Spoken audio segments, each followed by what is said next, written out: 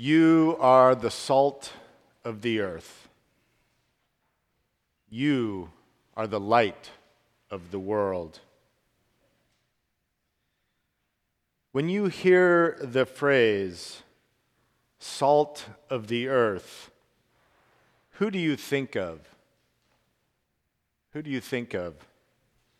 It has come to mean someone who represents the best and most noble characteristics in our society. It is someone that you want to emulate,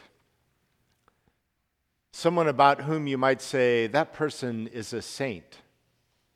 That person is the salt of the earth. I often think of people at St. John's, especially members of this church who have died, that I reflect on and think, man, that person was the salt of the earth. Like Father Murray Hammond, Bob Lee,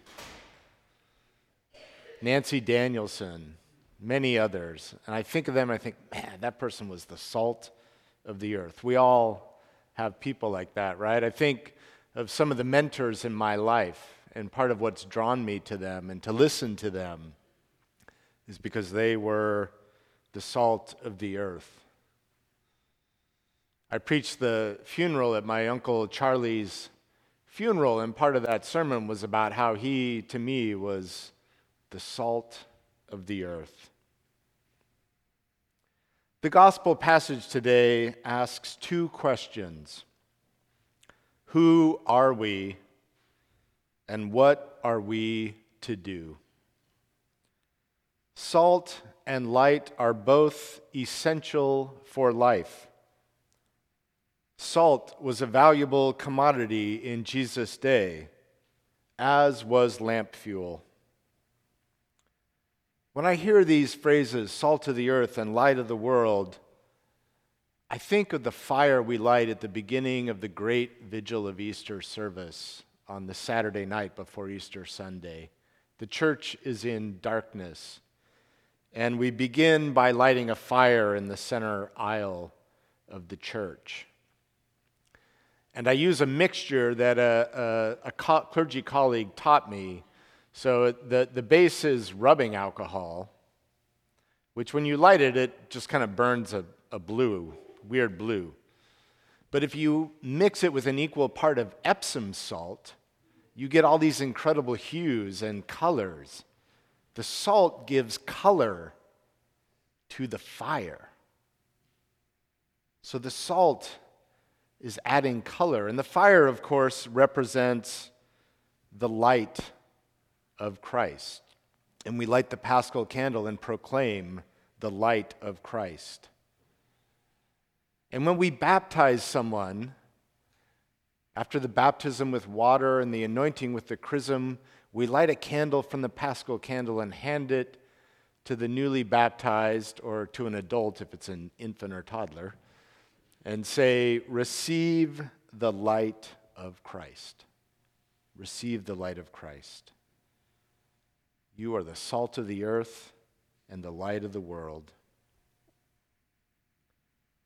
Salt adds flavor to things. Salt is also a preservative.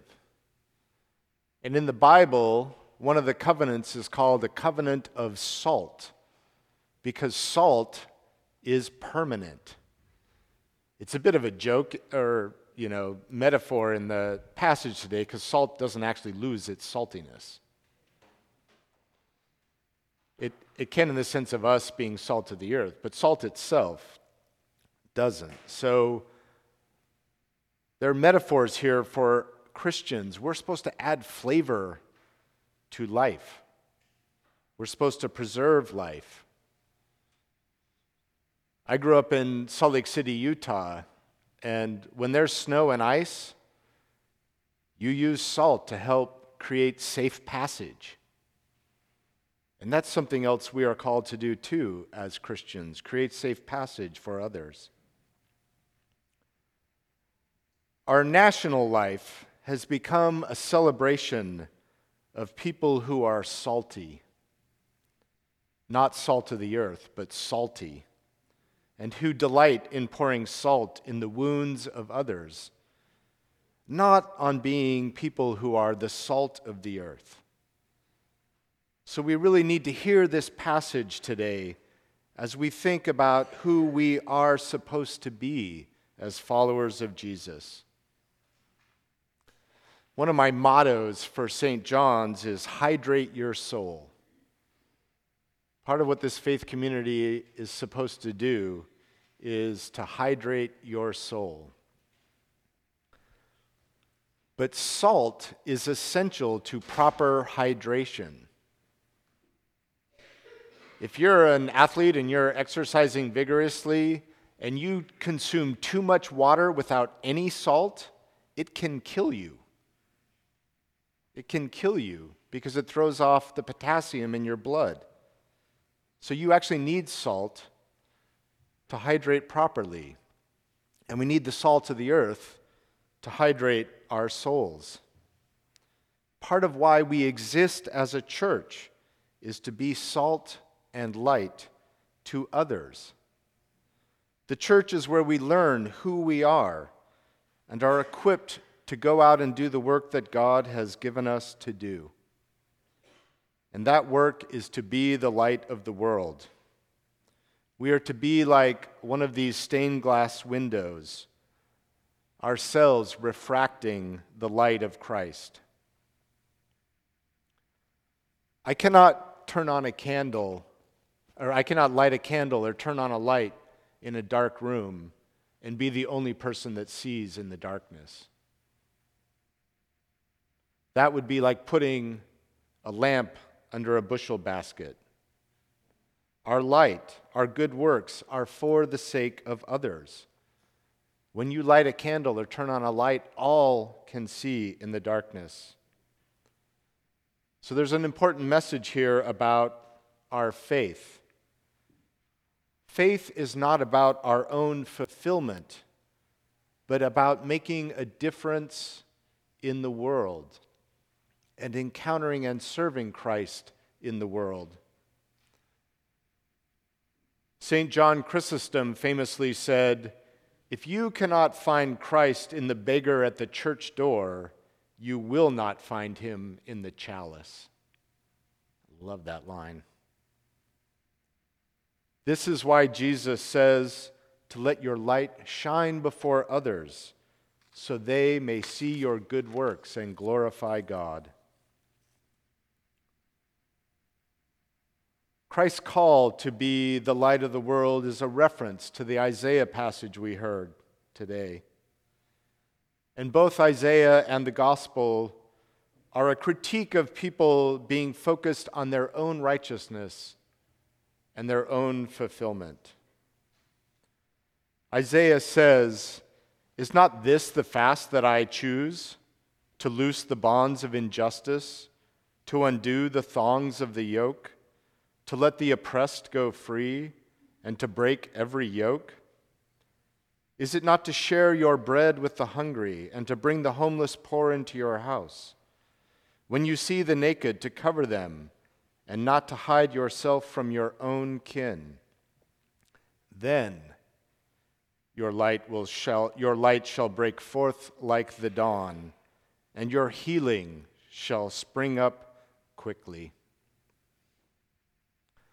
The irony, of course, is that it is in being the salt of the earth and the light of the world that we end up finding our own fulfillment.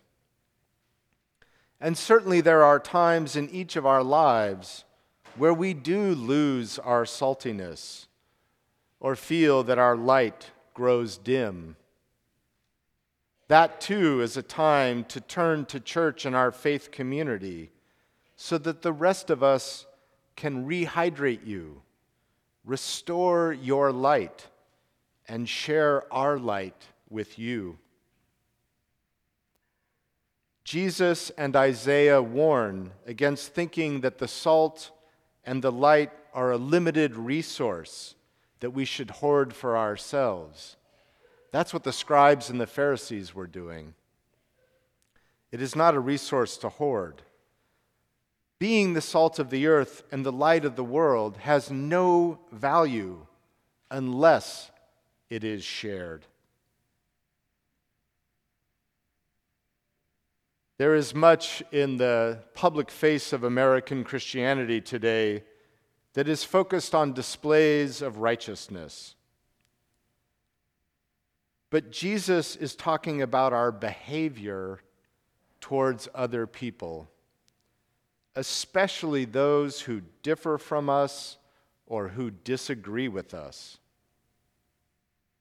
And it is not our good works that make us righteous before God and others, but rather our good works, letting our light shine, is a response to God's saving grace and love.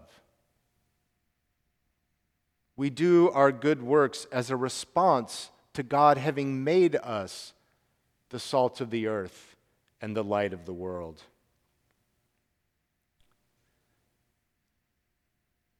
Think back to those people who in your life have been the salt of the earth, the light of the world. What lessons did their life teach you? How do you emulate the characteristics that you admire in them? In the gospel today, Jesus is telling us who we are and what we are to do. And now it is up to us to be and do it.